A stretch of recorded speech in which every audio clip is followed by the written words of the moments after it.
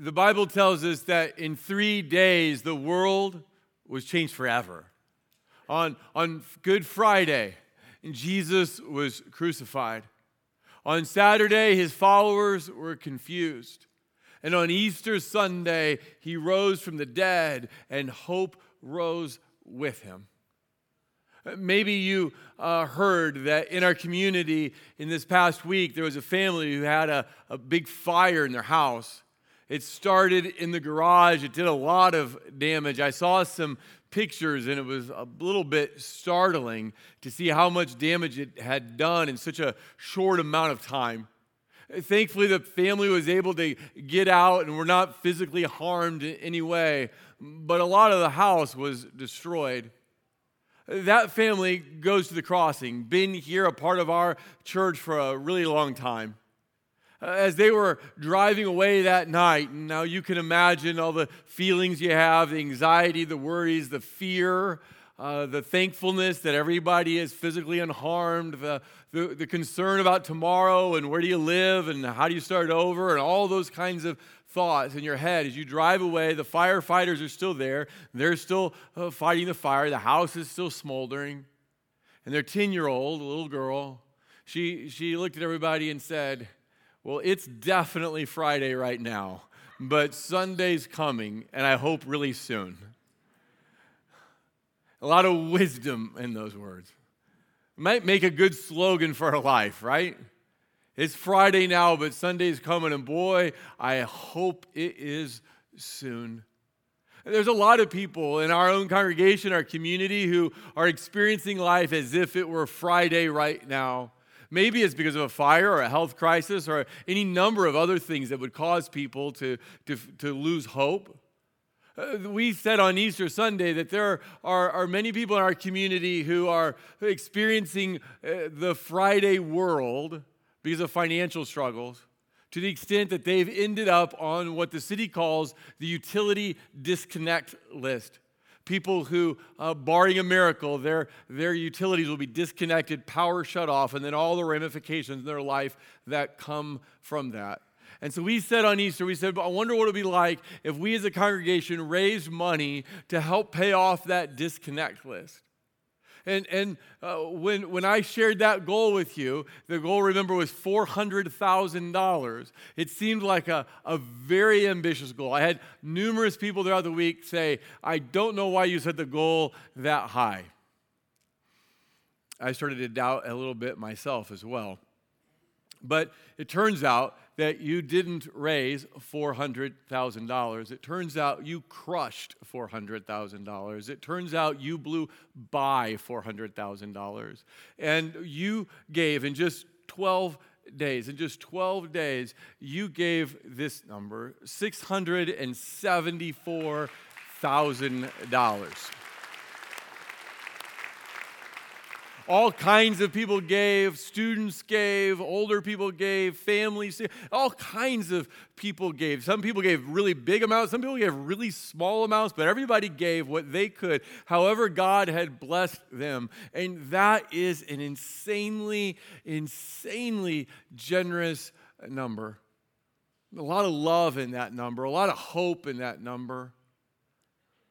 I really want to just be completely transparent, how we try to do everything here. Be completely transparent. We got far more than we expected. So what are we going to do with this money exactly, right? So let me just show you. Let's just talk it through for a moment. First, on Good Friday a couple weeks ago, when we talked to the city, now this number fluctuates, but as of that day, there was about $200,000 in debt on the utility disconnect list. Hundreds of families, all that tomorrow will be paid off, eliminated, and they get a fresh start.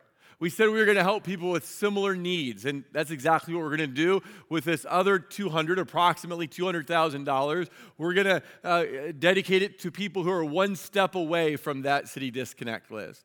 These are people who are on a payment plan with the city, trying their hardest to keep things going, but they are 1 month away. They're all in precarious financial situations and 1 month away from being on that list themselves. So the other approximately $200,000 that we raised toward our goal will go to that.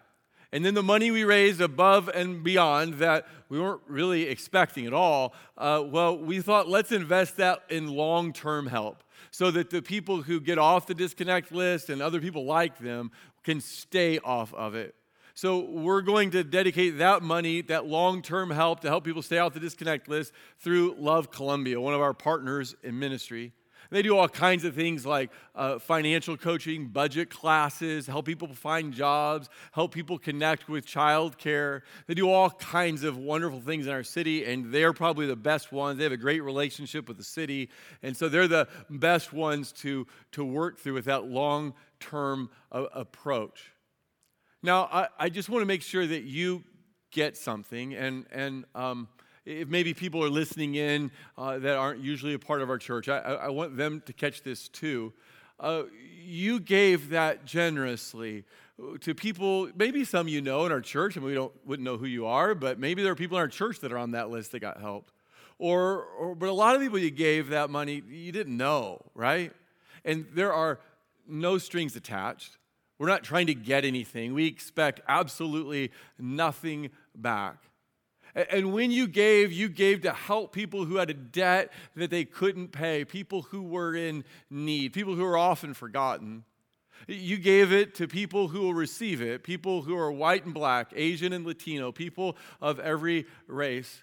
You gave it to people who are citizens and people who are immigrants, people who are progressive and people who are conservative, people who are straight and people who are part of the LGBTQ community, people who are men and women, atheists, Muslims, Christians, people of any and every religion. You see, Jesus is our example here. He is our model, and he offered his grace to any who would receive it. Let's just pray for the people who are struggling, both here in our church and who might receive some of this help. Let's pray.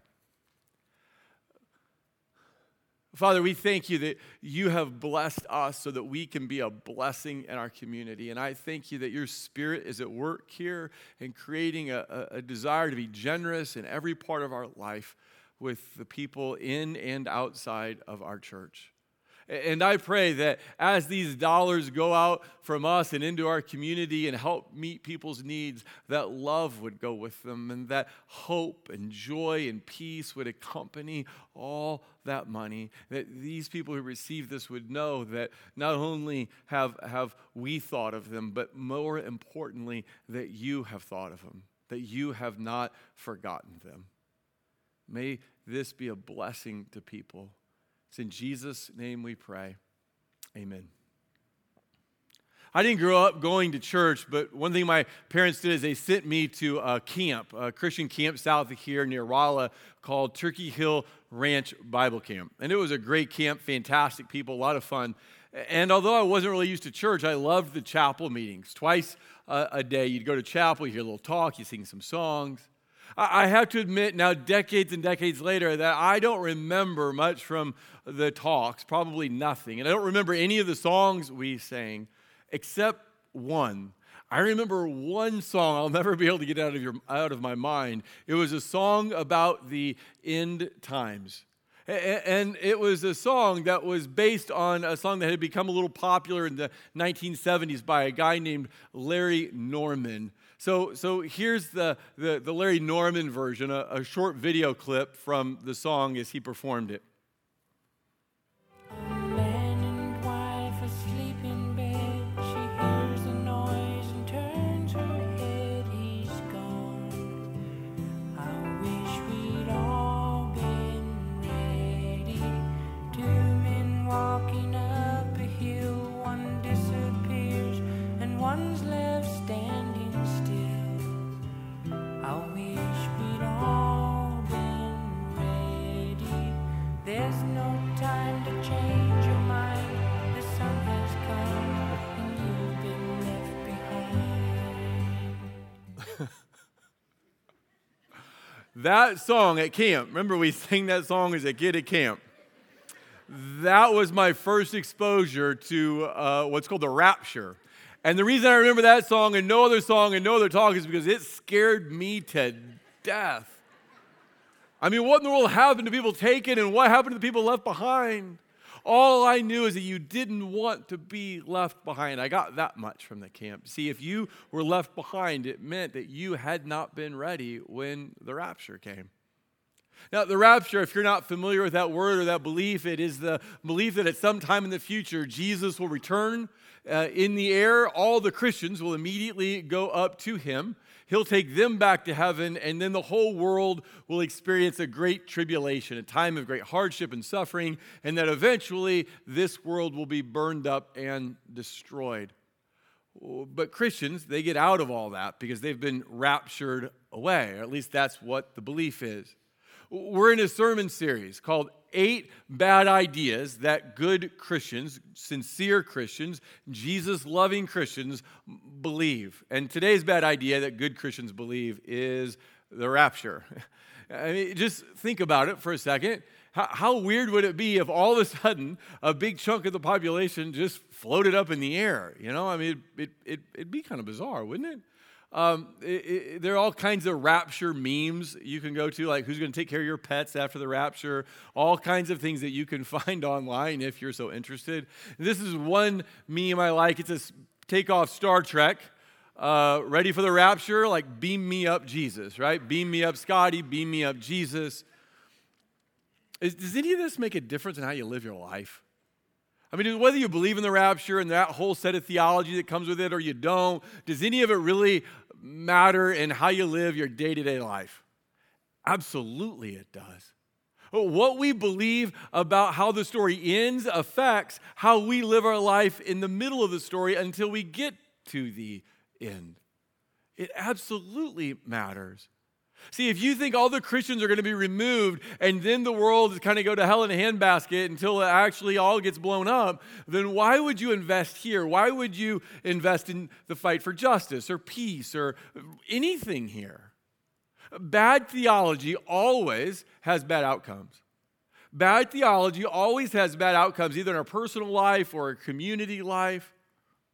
I had a friend who took classes at a seminary in Dallas, and one of his professors told the class one time, he just said, hey, maybe you've noticed that a lot of us professors have second jobs, like professor and pastor, professor and consultant, professor and, fill in the blank.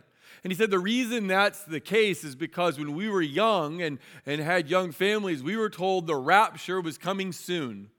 The end of the world was coming soon. So we're told we didn't need to save for retirement or save for our kids' colleges. So that's why we're working 2 jobs and can never retire. You see, what you believe about the end, how the story ends, affects how you live day to day. So where did this view of the rapture, where did this teaching, where does it come from? And when you look into it, you realize that it's really pretty new, relatively speaking. It only came on the scene in the 1830s. Before the 1830s, nobody anywhere around the world in churches, any kind of churches, talked about the rapture, which is kind of odd when you consider how much it's emphasized in parts of the American church.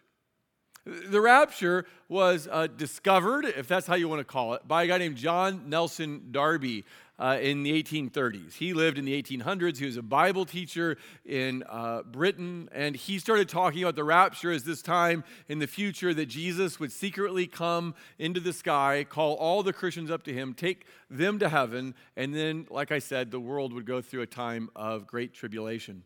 And he and others after him had these charts, like these really complicated end times charts of how all this was going to work and when it was going to happen and who was going to go where. I mean, when I look at that, I have no idea what that says. Surely it can't be that complicated, can it? Well, fast forward to 1972, and the Billy Graham Association, it releases a film called A Thief in the Night, movie poster from it. It was one of those low-budget Christian films, the kind you watched in your church basement because it wouldn't be at the theater. And the story of A Thief in the Night is about a woman named Patty. She's married, and her friends, Patty's friends, are trying to get her to become a Christian. And they tell her, look, if you don't, you're going to have to go through this tribulation. Well, Patty's trying to figure it out, and then one morning she wakes up and her husband's gone. And it turns out he's been raptured, of course, right? And so the rest of the film is Patty running around with the United Nations chasing her, trying to give her the mark of the beast. So imagine growing up in your church, watching that in your church basement. It left a lot of people pretty frightened. And then you fast forward again a few years and you get to the book series, the Left Behind book series. And you know how it got its name, right? Left Behind. It was from that song we played a clip of a couple of minutes ago. There's no time to change your mind, for the sun has come and you've been left behind. 16 novels. A lot of them, maybe all of them, ended up on the New York Times bestseller list. A few even made it to number 1 on the New York Times bestseller list. 65 million total copies sold. Not just books, but made into movies, video games, kids stuff. And it was all about, all these things are about how the rapture is going to come and the end of the world is coming with it. But where do we find this in the Bible? Is it anywhere in the Bible? Well, there is a verse that talks about 2 men working in a field and one taken and one left. Maybe that's what all this is referring to. So let's take a look at it. Matthew chapter 24. This is Jesus speaking, and he says, that is how it will be at the coming of the Son of Man. So he's talking about his own return to earth. 2 men will be in the field, one taken, the other left. 2 women will be grinding with a hand mill. One will be taken and the other left. So people read this, people who believe in the rapture read these verses and they say, look, there it is right there in front of you. But is this saying what they think it's saying? I don't think so. Let's step back and put a little bit more context into these verses. So just go a couple verses beforehand, and here's what we read. Again, Jesus is speaking still. It was in the days of Noah, or as it was in the days of Noah, so it will be at the coming of the Son of Man. So Jesus is talking about his second coming, and he says, hey, it's going to be like it was in the days of Noah. So he's comparing the two. For in the days before the flood, people were eating and drinking, marrying and giving in marriage. In other words, they were just going about the normal, ordinary things in life, up to the day Noah entered into the ark. And they knew nothing about what would happen until the flood came and took them all away. Now, if you go back to the Noah story, and the rains and the floods and the judgment and the ark and all that, who got taken and who was left behind? Well, just think about it for a second. So this verse finishes, that is how it will be at the coming of the Son of Man. 2 men will be in the field, one will be taken, the other left. 2 women grinding in a hand mill, one taken and the other left. Now, if you're going back to the Noah story, how did you answer that question? Who was taken? And did you want to be taken or did you want to be left? Well, Noah was the one who was left behind in that story, right?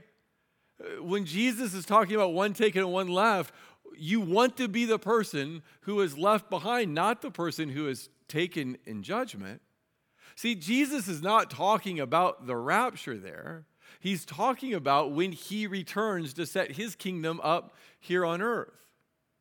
Well, let's look at another verse that people say teaches the rapture. This one in 1 Thessalonians 4.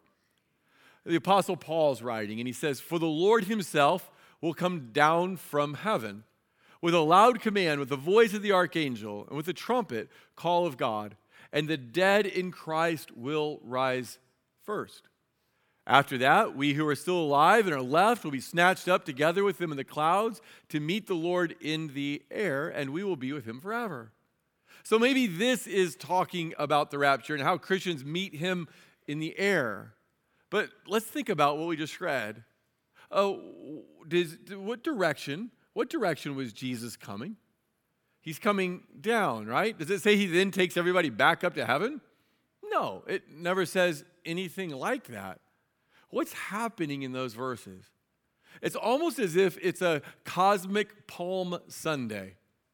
Go back into Palm Sunday, when Jesus is riding on the donkey and he's riding into Jerusalem as the rightful king. And the people, what do? They go out to him as he's coming in. They sing, they wave their palm branches, they do all that. And then they walk with him, they usher him into Jerusalem. So that's what's happening in 1 Thessalonians 4. Is that whether it's metaphorical or physical, I'm not sure, but the people meet Jesus, and they usher him, his followers usher him in to take charge of his kingdom, which of course is this earth. Now again, does any of this matter in how you live? Absolutely it does. Remember the seminary professors?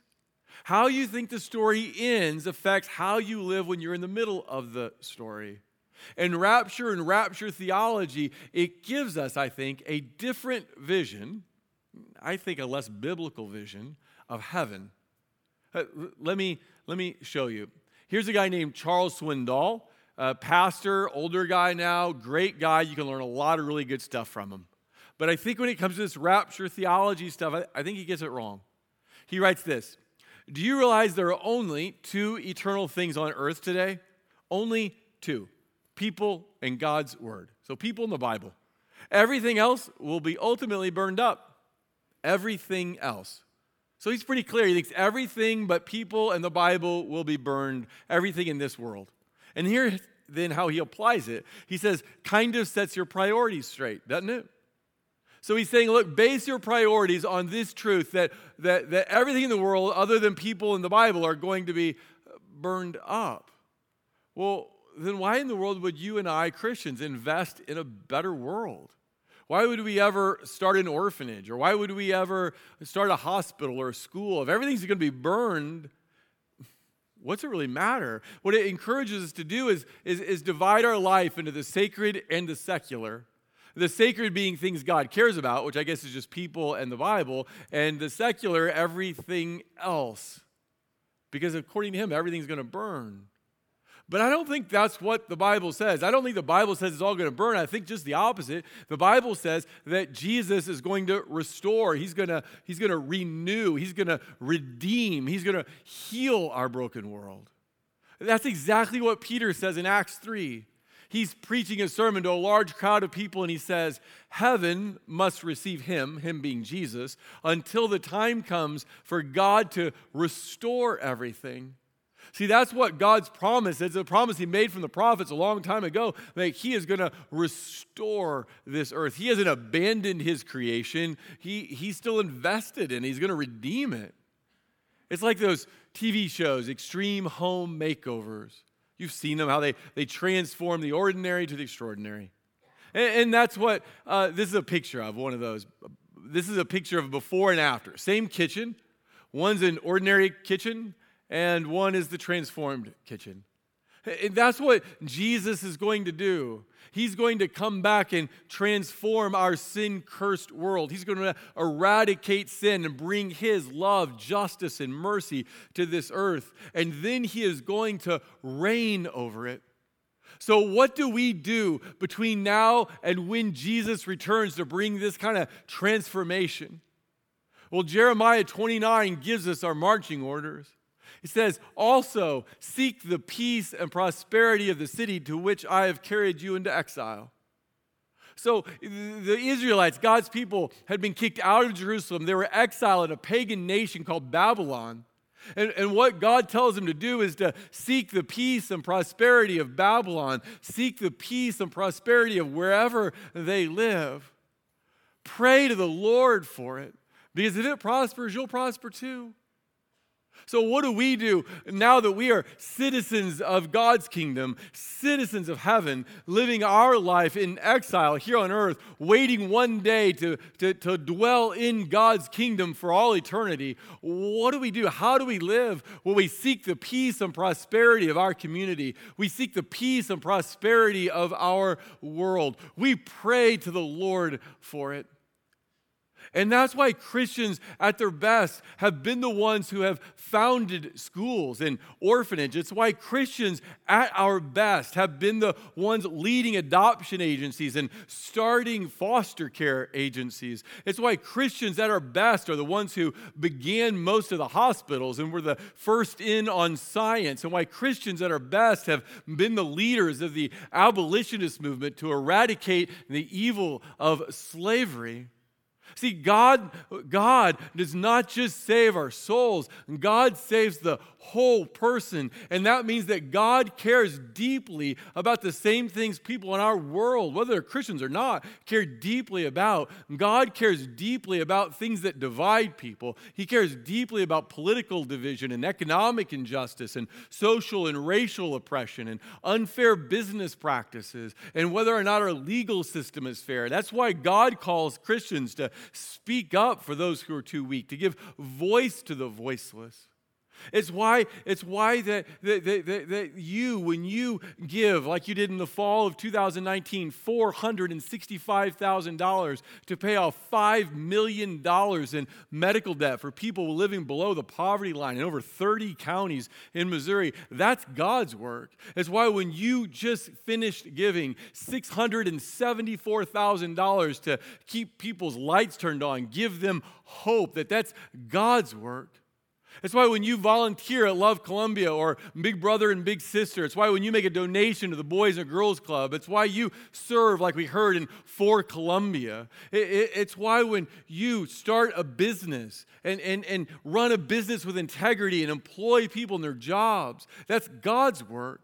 Or peacefully protest injustice or help bring an end to exploitive loan practices. It's why when you help people find jobs or work in the public health sector or teach kids to read or teach kids in a classroom. It's why when you volunteer at Loaves and Fishes.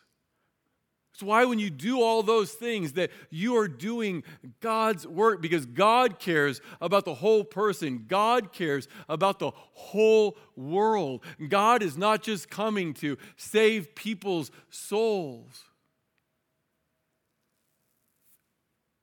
Jesus didn't ask us to pray for him to beam us up to heaven. What Jesus taught us to pray is that God's kingdom, that heaven would come to earth.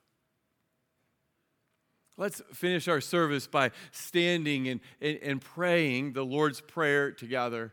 This is our blessing today, that we would pray together the prayer that Jesus taught us to pray. Father in heaven, hallowed be your name. Your kingdom come, your will be done on earth as it is in heaven. Give us today our daily bread. Forgive us our sins as we forgive those who sin against us. And do not lead us into temptation, but deliver us from the evil one. For the kingdom, the power, and the glory are yours, now and forever. Amen. God bless you. Have a great Sunday.